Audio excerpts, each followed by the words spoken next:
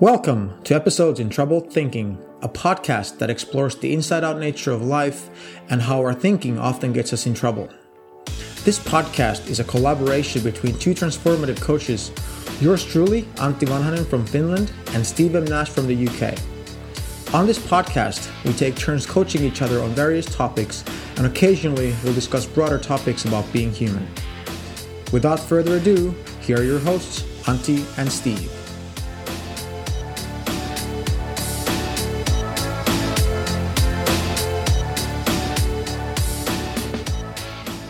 Hello, Antti. How are you doing?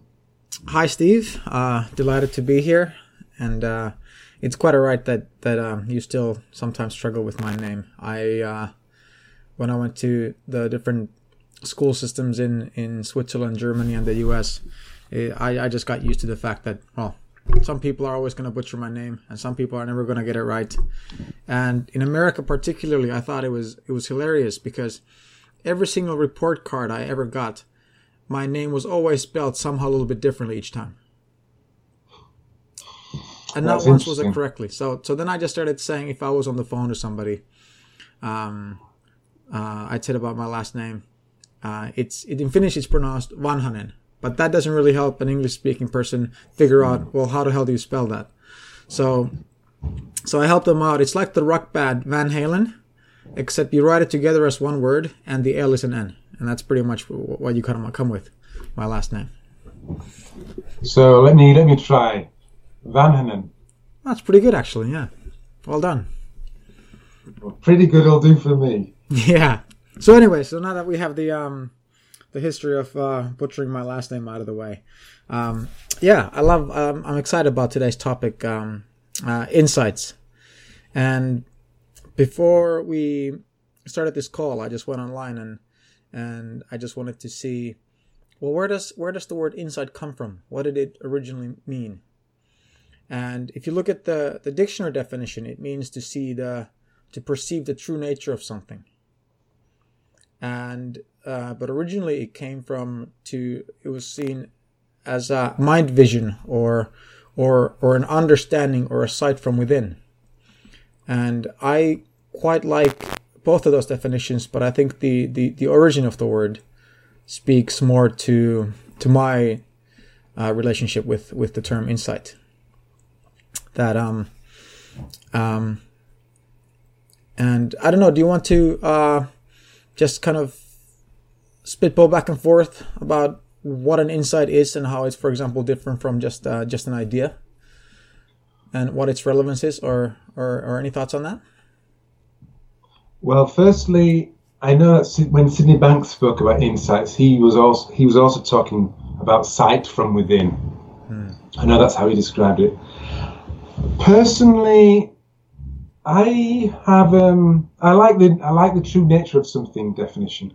I've started to think of insight in a slightly different way, and it kind of comes back to the word insight. Insight.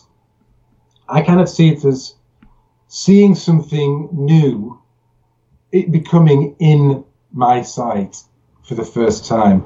So everything true is out there to be seen, and until I see it, I don't see it. So I'm seeing an insight as something that becomes in my sight. Insight. I love that. I think that's great.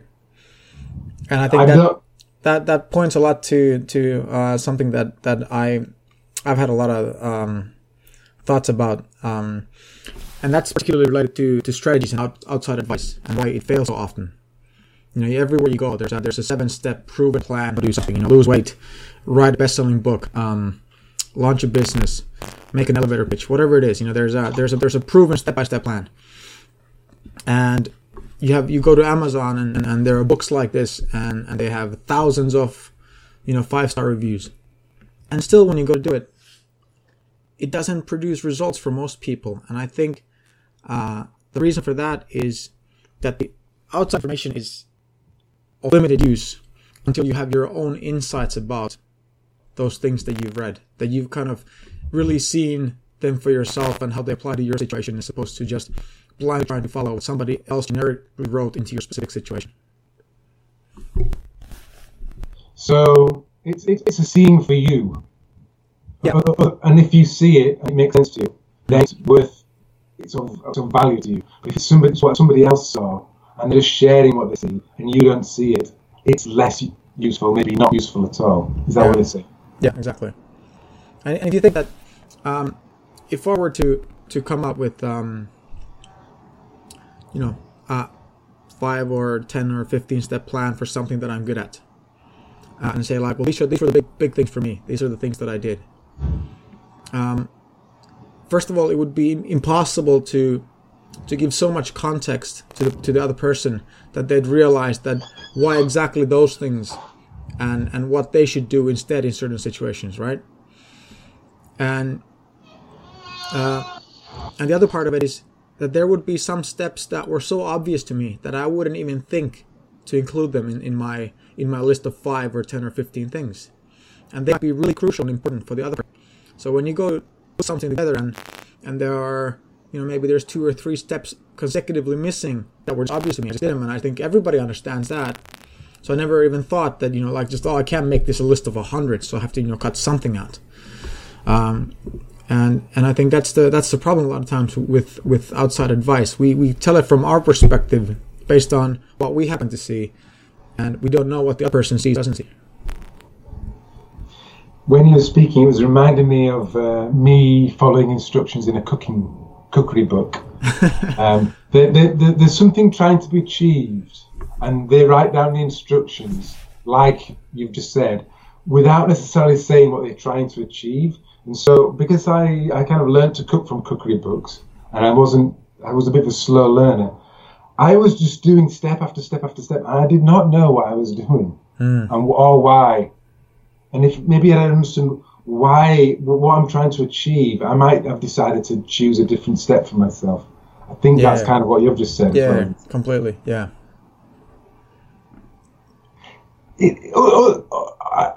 Other people's wisdom, other people's insights are useful. They can, sometimes you hear someone's insight and it makes sense, and then it becomes our insight. Sometimes that can happen. But often we just chase other people's wisdom because it worked for them, it'll work for me. And we kind of chase the result they got from their insight rather than sort of noticing what actually happened and that they were listening to their wisdom in a particular moment, and they created some actions and they then took those actions. And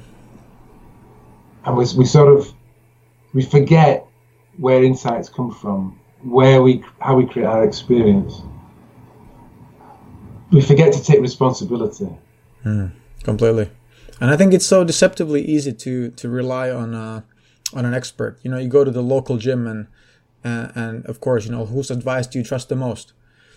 You're going to find the fittest guy there and ask like, well, what should I do? That's kind of how we do. Or if we want business advice, if we can get an audience with Bill Gates and ask him what we should do, then we're probably going to do that. And simply because we look at the external result, and we think that, well, they got it, so they'll have the secret map. They have this missing piece of information that like if only we possessed, we could get there too. And a lot of times people have achieved something, they're not even aware of the insights that they've had. They can't articulate what caused them to take the steps. For example, the guy who went to the gym or has a great body, he might not be able to articulate at all why he enjoys going to the gym so much, or why he's able to be so disciplined and wants to be so disciplined with his diet and his training routine. So you might get all the step-by-step things from him, but you're still missing so much of the part that can't be articulated. And until you have your own insights about seeing that this makes sense for you and that you actually want to do it, until you have those insights, all his advice isn't going to be very useful. Which is why people struggle to diet, follow dieting plans, quit smoking, get lean and healthy like you're describing. Yeah.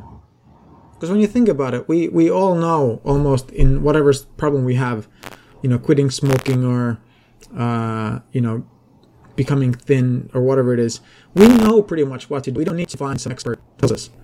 You know, like if you want to stop smoking, just putting a cigarette to your lips and inhaling, right? That's all you really need to do. And we all can control our hands, right?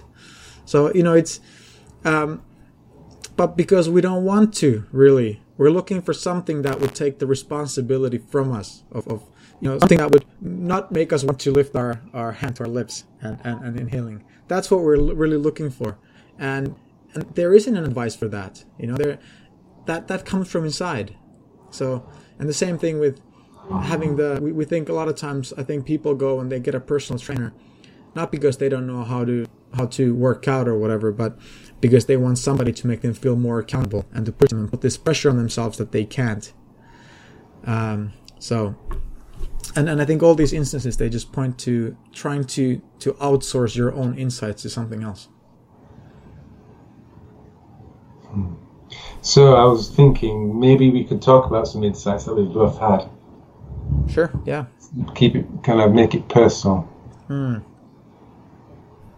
Does any insight come to mind? A slight one, or a big one, or the last one? Yeah, probably the biggest one that I've heard, or like the one that comes to mind is and seems like one of the bigger ones, and I think I've talked about this before, is that I used to think that my feelings were telling me about you know, the situation.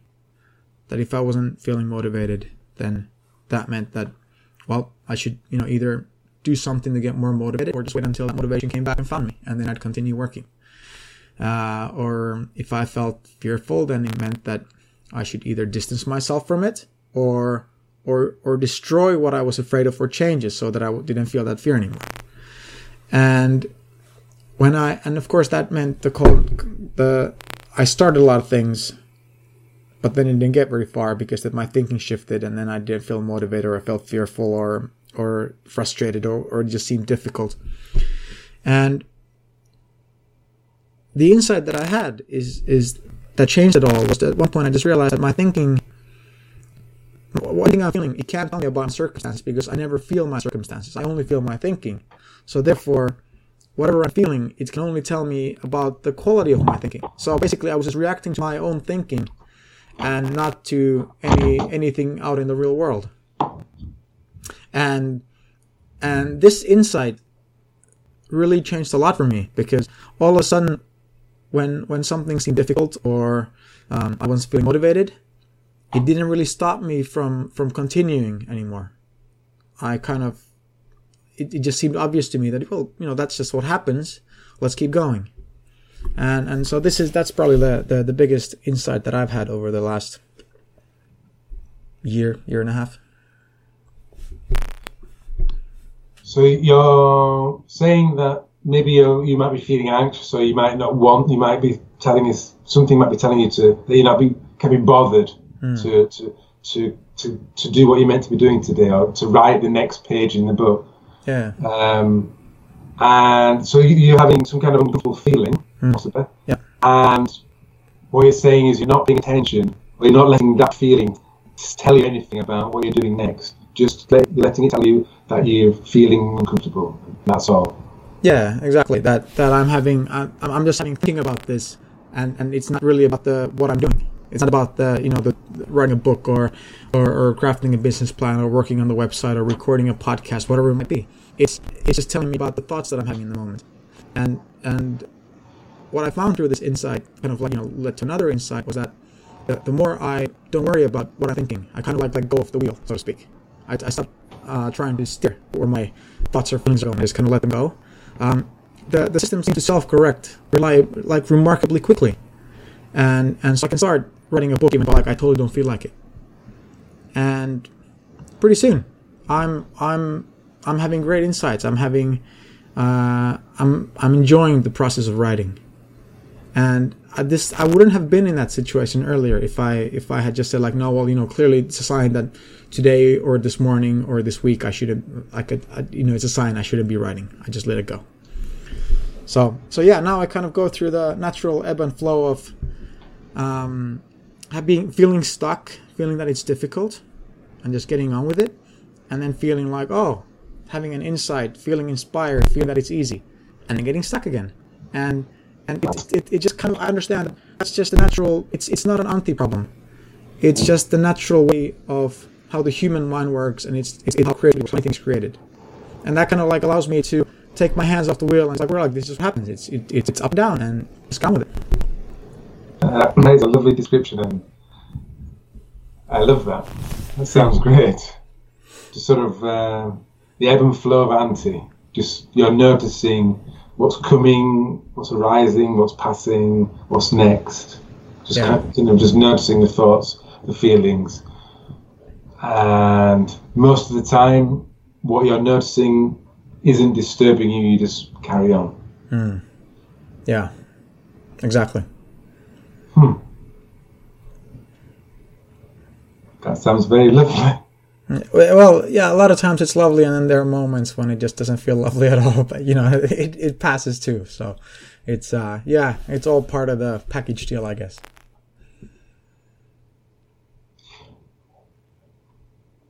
I was going to speak about what you've just shared, actually, for my own insight. I mean, I think I see something new a lot of the time, and maybe I see something new about what I saw new yesterday. You know, you see it from a different angle, or you see it deeper, or just a different perspective. Right now, I seem to be sort of noticing myself a little bit like you described. Oh, I'm feeling a little bit agitated, and then I'm sort of being curious about, well, what could be agitating me, and then trying to let go of being curious of that in some ways. And sort of just noticing an inner turbulence, a flow and then a turbulence. I'm sort of noticing myself a lot more. So I think I'm a lot less disturbed than I used to be. But because I'm noticing myself so much more, and much less the outside world, much more the inside world, these disturbances feel larger.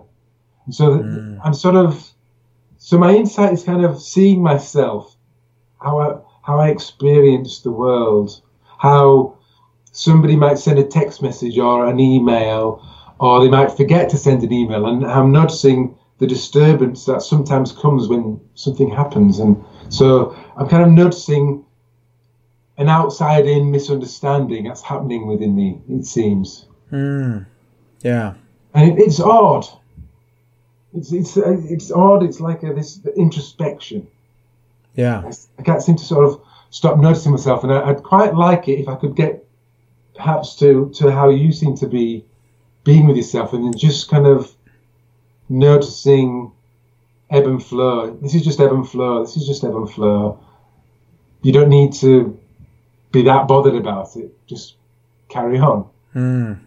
Yeah, I think Sydney Banks. It might not be him, but I have a recollection that it was him that said it. But that the key is not to notice what we're thinking about, but it's only to notice that we're thinking. Right. So for me, the emphasis has shifted more to be curious about what's making me feel anxious or something that feels difficult, to just noticing that that's what I'm feeling and kind of leaving it at that, because there is no answer at the end of the day. It's just thought. And the more I try to pin an answer, it's, it must be coming from, my finances or my kids or my hemorrhoids or whatever, the more I empower that outside in illusion, and it just creates more thinking. But where I just realize, I'm irritated, I'm feeling a bit fearful, and I kind of go like, well, okay, let's see what we can do, what we can do when we just continue in this state. And then it just kind of tends to go on its own, kind of dissipates like a fog does, when the sun starts shining. Well, what I sometimes find myself getting caught up in is I feel hurt, or I feel disappointed, or even I feel bothered. So I notice that, and then I make a judgment that I shouldn't be, and then off we go. Right. So sometimes the ebb and flow that comes within me isn't allowed or accepted by me. I feel I shouldn't be ebbing and flowing. I mean, ebbing and flowing sounds so natural. When I'm feeling disturbed, something about that experience, I'm judging such that it's not ebb and flow, it's something else. Yeah. I think I was just writing about this in my book actually, and I had a graph how our thinking goes. It's just like goes up and down, up and down, up and down. And when we're when it's at the highest, we feel good. Our heads are clear. We're creative. We're peaceful. We feel loving, and it's easy to create. And we see possibilities and potential everywhere. And when we're at the bottom, our thoughts start to look real to us. That's how I phrased it. That our thoughts look real, which is another way of saying that it looks as if our circumstances are causing our feelings, because when we're in that low feeling. And I think it's this inevitable ebb and flow of going between the physical and the spiritual. The physical world is like when we're like, oh, clearly the physical world is causing it. And then when our, mood elevates, then all of a sudden we realize, well, clearly it wasn't that, because nothing's changed and I feel better. And then we're like, of course, I'm going to remember this next time. And then it ebbs again. And then we kind of like, for a moment, we forget that it's thought created, and we get stuck, and we're looking at our bank account, and we're looking at, the repair bill for our car, and we just think like, oh God, and this is what's causing it. So I think it's just inevitable that it's easy to say that, oh, it's just, I'm just looking at it as an ebb and flow. Of course, I forget it too all the time. But I just try to remind myself, and then I quickly get out of the way again. I suppose that's what I'm saying. Yeah, I think just in the last couple of hours before this, before we speaking to each other, I've really noticed like an ease, a relaxedness, and then a judgment and a getting it wrong, and then an ease again, and then a judgment. It's like, blimey, what's going on? What's going on? Yeah, it almost feels like you're being schizophrenic or something. There's just like two opposing feelings in your head, kind of like taking turns. Yeah. Yeah.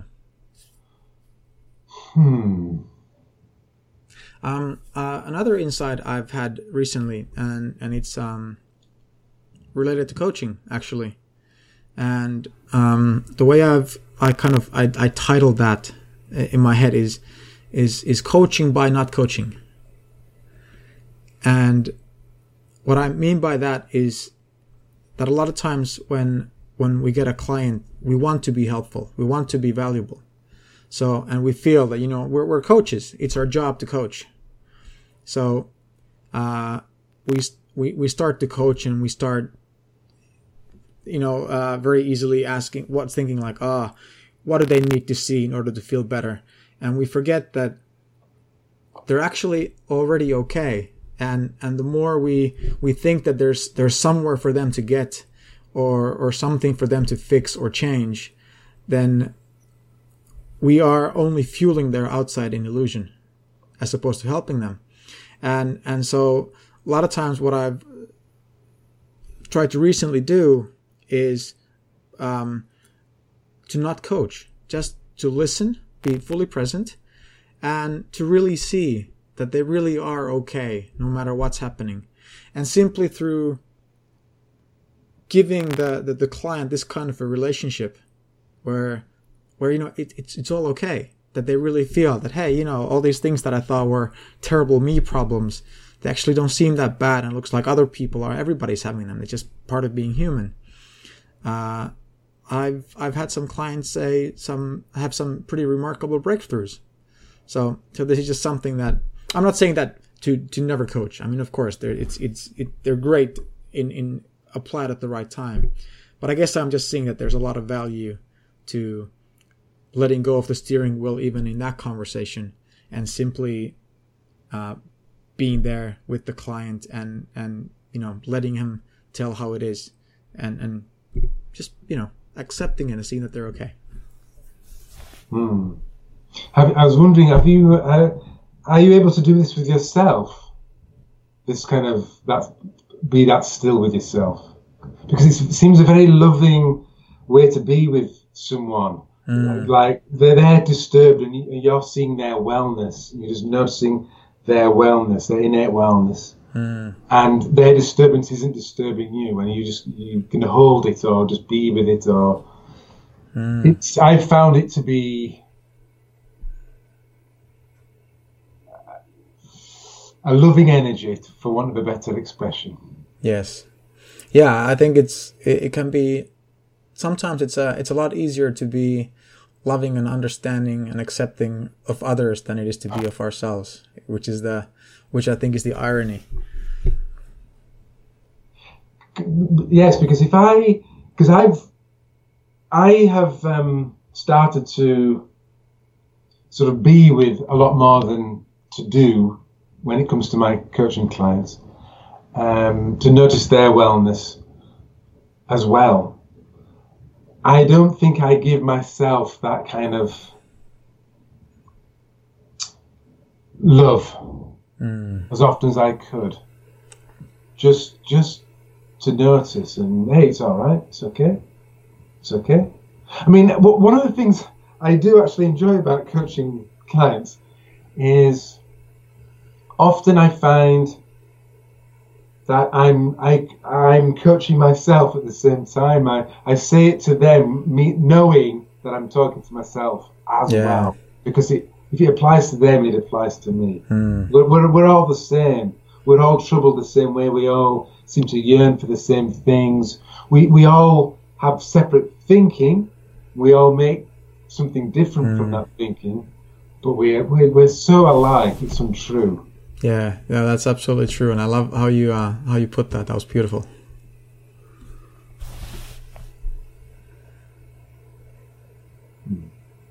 One thing that also comes to mind about insights is that we kind of touched on it before, but Jamie Smart had a great way of saying that strategies and advice are useful, but they're relatively meaningless, and he used the word without a capacity for insight. That's what he used. And to me, what that is essentially is that when we have a lot of thinking, whether through expectations or through fear and anxiety or just general busyness and urgency, it's really hard for us to hear our own insights when we're exposed to new things. And whereas so another way to say it, like if you're given instructions when you're not in a good state of mind, that you have a lot of thinking, you're very unlikely to make much of those instructions, put them to good use. Whereas like when your mind is relatively clear and open and receptive, then we have a chance to really hear something and to make that piece of information our own and really implement it in a way that makes sense for us in our situation. And I really love that that distinction, that there's strategy or information, and then there's the capacity for insights. And I think that's a wonderful way to kind of put it in almost like a mathematical formula. And I'm thinking of a Sydney Banks DVD that I listened to. It might have been called The Ultimate Answer. And I think he may have even said this, something like there's listening and then there's listening. And somehow that seems to be what you were talking about. Someone speaking, and they may be moaning, they may be sharing a story, they may be telling you the most amazing piece of wisdom. But are you listening or are you listening? Are you really hearing what they're saying? Are you really hearing? And I guess that really listening to what they're saying is kind of listening to yourself in a sense. Yeah, I suppose one way to look at that, this is what comes to mind. I don't know if Sydney meant it the same way, but perhaps you have a better idea once I'm done. You can say like, no, Jantti, you totally misunderstood it once again. So I find that there are kind of, in my mind, there are three different ways to listen, and the first two are the kind of capital L listening, and the last one is the so that's the capital one. The first two are like smaller case L listening. So the smaller case L listenings are first listening to confirm that we already know something, that we already know it's true, oh yeah, he's telling me about what I already know. That yep, and that's all we do. Like confirmed, right? Check mark. The second way is to listen for what we don't know or what we disagree with. So we're like, yeah, I know this. Oh, this was new, right? And kind of like filtering out the conversation. And then the third way, the capital L way of listening, the way I think about it, is just listening, fully opened, nothing on your mind, nothing about do I know this, do I not know this, and just taking it in as fully as you possibly can. Does that sound about right? Yes, it does. Indeed. I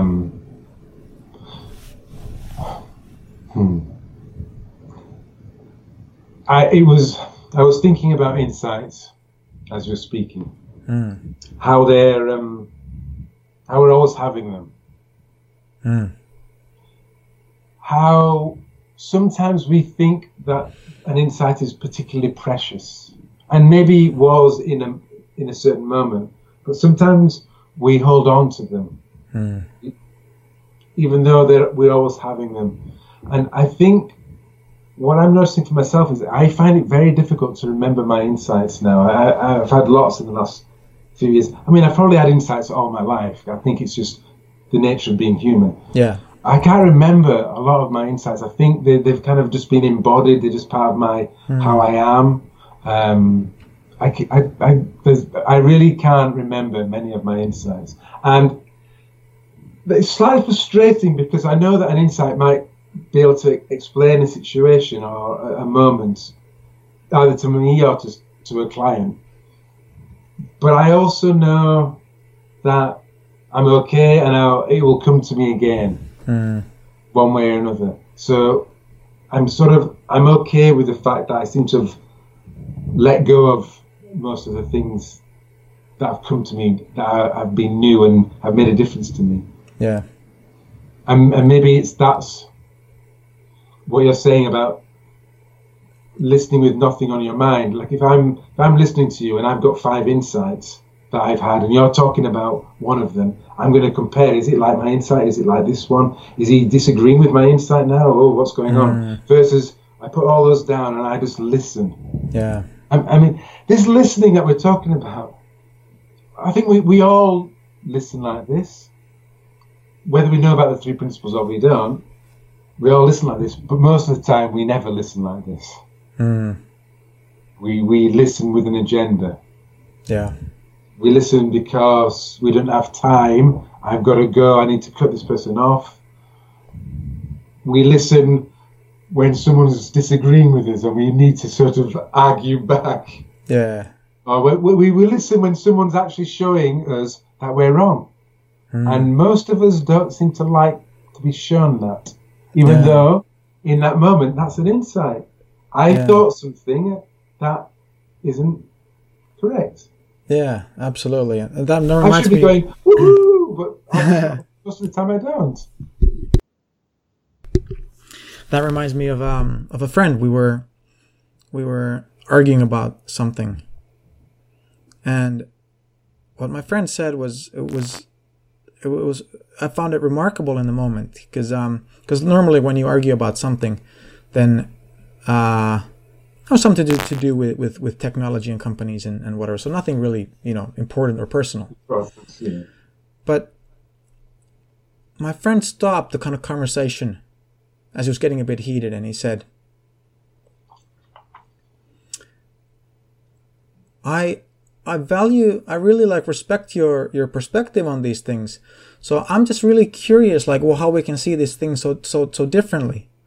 And instead of continuing the argument that, his side should win, he kind of flipped the table around and said, let's both sit on the same side and try to figure out what we're seeing differently.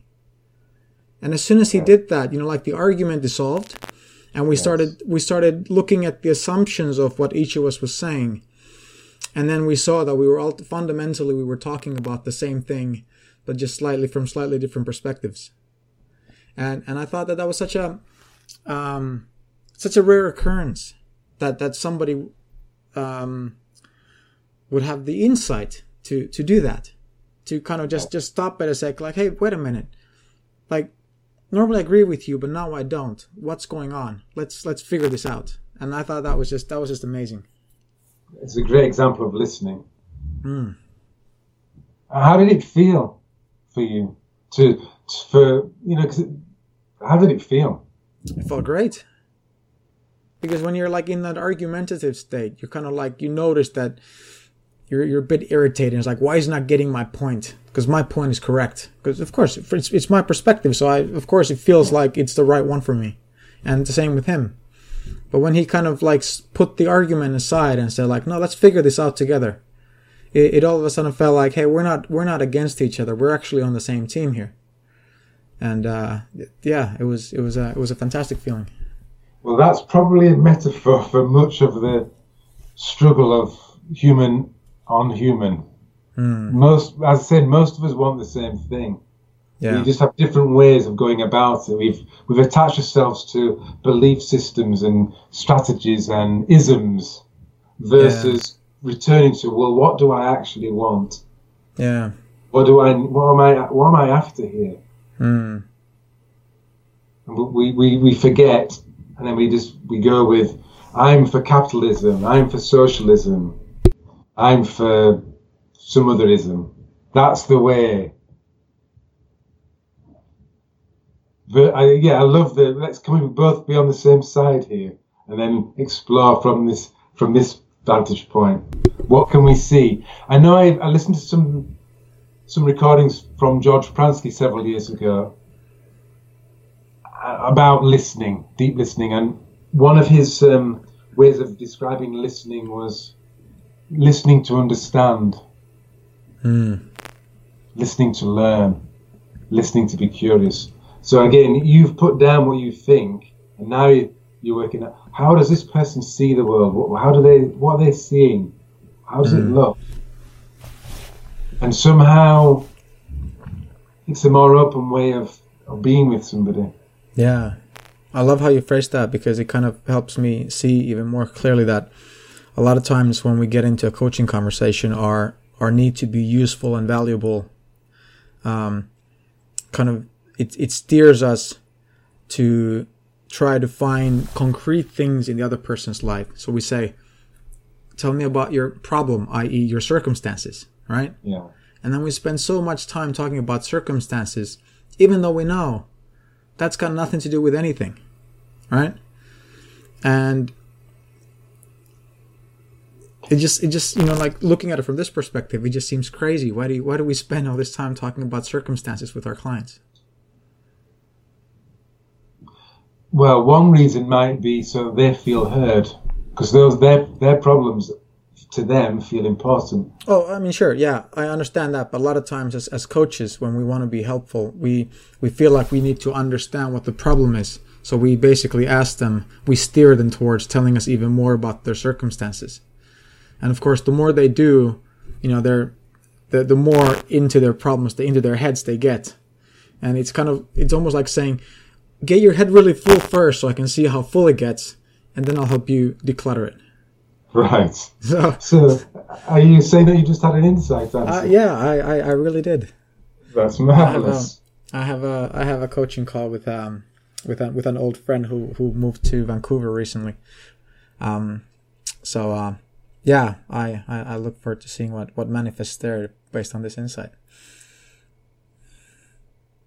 I guess insights can come to us anytime. When we're in a good mood or a bad mood, in a dream, in an argument, in stillness.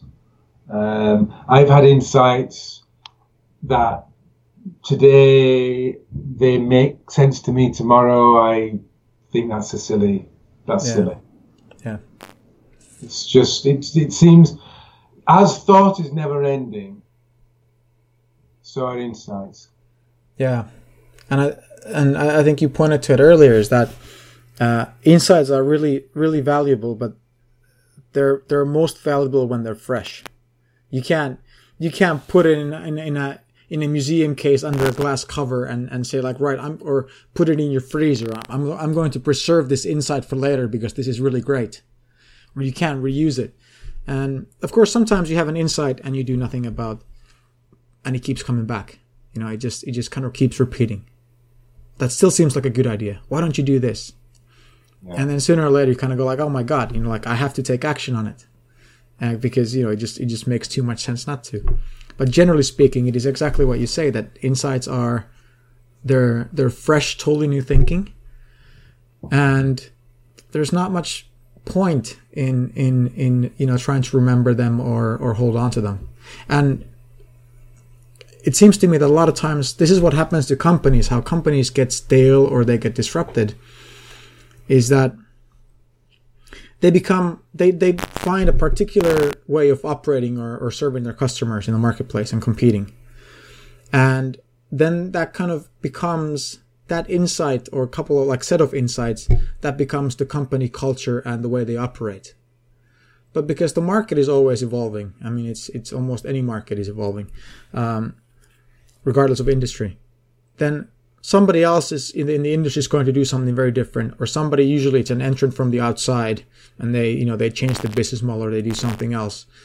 And it's really difficult then when companies are set in a particular way of doing. In other words, we could say they're holding on to their old insights. Yes. They can't respond because they think like, well, this has always worked before. It's going to work again. We just need to give it a good shot. And then by the time they realize that, this isn't working, it's a lot of time. It's much too late. And this is, for instance, what's happened, especially in the technology sector. Companies come and then they go because another disruption just wipes them out.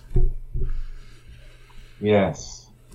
Yeah, I wrote down, new thinking is always best. But it's we get so caught up in our negative thinking, our bad feelings, but we also get caught up in our lovely insights, our lovely feelings too. We hold on. Yeah. For either one or the other, and none of our thinking needs to be held on to. Yeah. It's always meant to be flowing. Yeah. To me, it's like it's like having an open house, and it's kind of like having some guests that you don't like, and you're trying to hold them outside. That's kind of like bad thoughts. Stay outside. Yes. And then you have like some nice guests, and you don't want them to leave, and you're like, no, don't go yet. There's have another cup of coffee, another glass of champagne, But if we do that, it's clear that we're not really going to be able to enjoy the open house at all, because we're constantly trying to manage everything, and most houses, they have a lot of exits and doorways, so it's not going to work out in the end, anyways. Yes, because we've forgotten that we're the source of the insight. We are the source of them all. Through us, we so many come all the time. Yeah. And we don't need to hold on to either a good thought or a bad thought. We don't need to hold on to them because another one's coming. Yeah. Another one's coming. Another one that's suited for the moment that we're in. Lovely, Auntie. That is very lovely. Nothing like an open house metaphor to spice things up. My sister-in-law will be very happy. She works in real estate in Australia, so she'll be very pleased if she ever listens to this particular podcast. Yes, well, that will be an interesting thing for anyone to be listening to this podcast right now, but we shall see how that unfolds. Yes, indeed. One thing that still occurred to me about insights is that I've noticed when I've explored this topic with clients that sometimes clients think of imagination and insights kind of being similar. But in my mind, they're different because if we think about everything that we know, it's a very limited thing. It's kind of like having your computer hard drive, and it's whatever's on there. It's not connected to the internet. It's just there. You can search, go through it. And imagination to me is kind of like going through that computer hard drive and saying like what bits and pieces could be combined to kind of try to make something new. But insights to me are something that they come from outside of what we already know. That they're not just, connecting pieces that we already knew. A lot of times totally new ideas. It's kind of like, plugging your computer to the internet and then all of a sudden like having something that you never knew existed. Almost. It's like, hey, why don't we do it that way? Or, hey, I could see the situation like this. And I think that's the power of insights, that it's really fresh and totally new, as opposed to, warmed up or reframed of something old. So are you saying that your clients were talking about imagination in a way that they could try and create insight? We were talking about, with a couple of clients, they were talking about the importance of visualization. For example, like some athletes, they try to visualize how something will go, like, how they need to do things. And well, we kind of saw that, well, you can only visualize something that you know to a certain degree. And then still there are going to be things that are going to go differently. Even, for example, if you do, like, you look at downhill skiers, they're on top of the mountain and they're visualizing like how they're going to lean into each curve and when they're going to start turning and, all that thing. And it's really useful, but in that moment, it's never going to go exactly the way you visualized it. You have to still kind of like react on your feet. And of course, in the case of a downhill skier, it's a set course. He needs to come from the top here to the bottom here through this route. That's very simple. But there are a lot of things in life that are open-ended, that you could literally take any direction. Like right now, what do you want to do with your life? You could go in any direction. You could just, pack a backpack and walk out the door with your passport and your phone and your charger and your wallet and never come back. You could do it. So I think that's where insights are so powerful, especially with open-ended things. So when you have a closed-ended problem, like, how do I get from A to B? Then sure, then you can use your imagination and visualization and all these things. But insights, in my experience, are most valuable in situations where there's more open-ended. I'm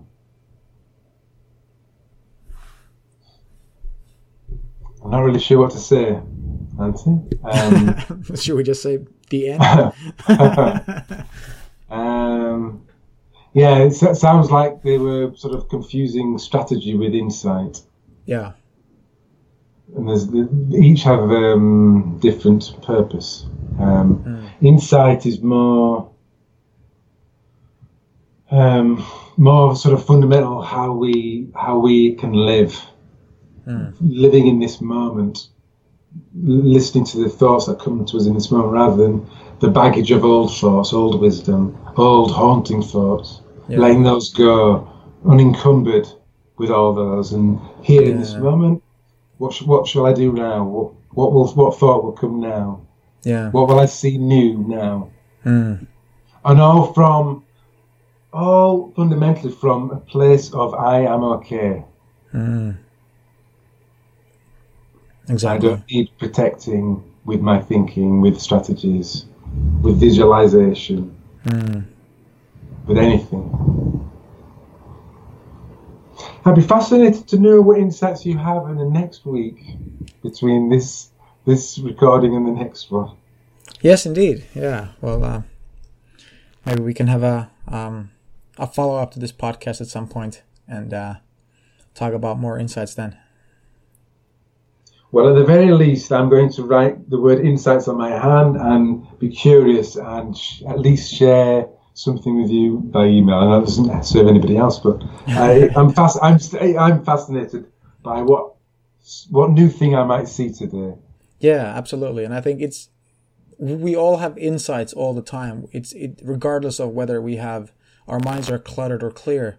It's just that it's so much easier to hear that insight and to really see it, how it applies to our life and our situation when our minds are clear. Well,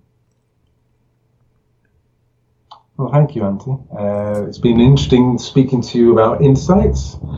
Yeah, thanks, Steve. I think the time just flew by. I think we've been speaking for almost 50 minutes. So I think it's time to let our listeners get on with their lives, and we will get into post-production mode of this episode. Moving on. Okay, that sounds marvelous. Thank you very much, Antti. Yeah, thank you, Steve.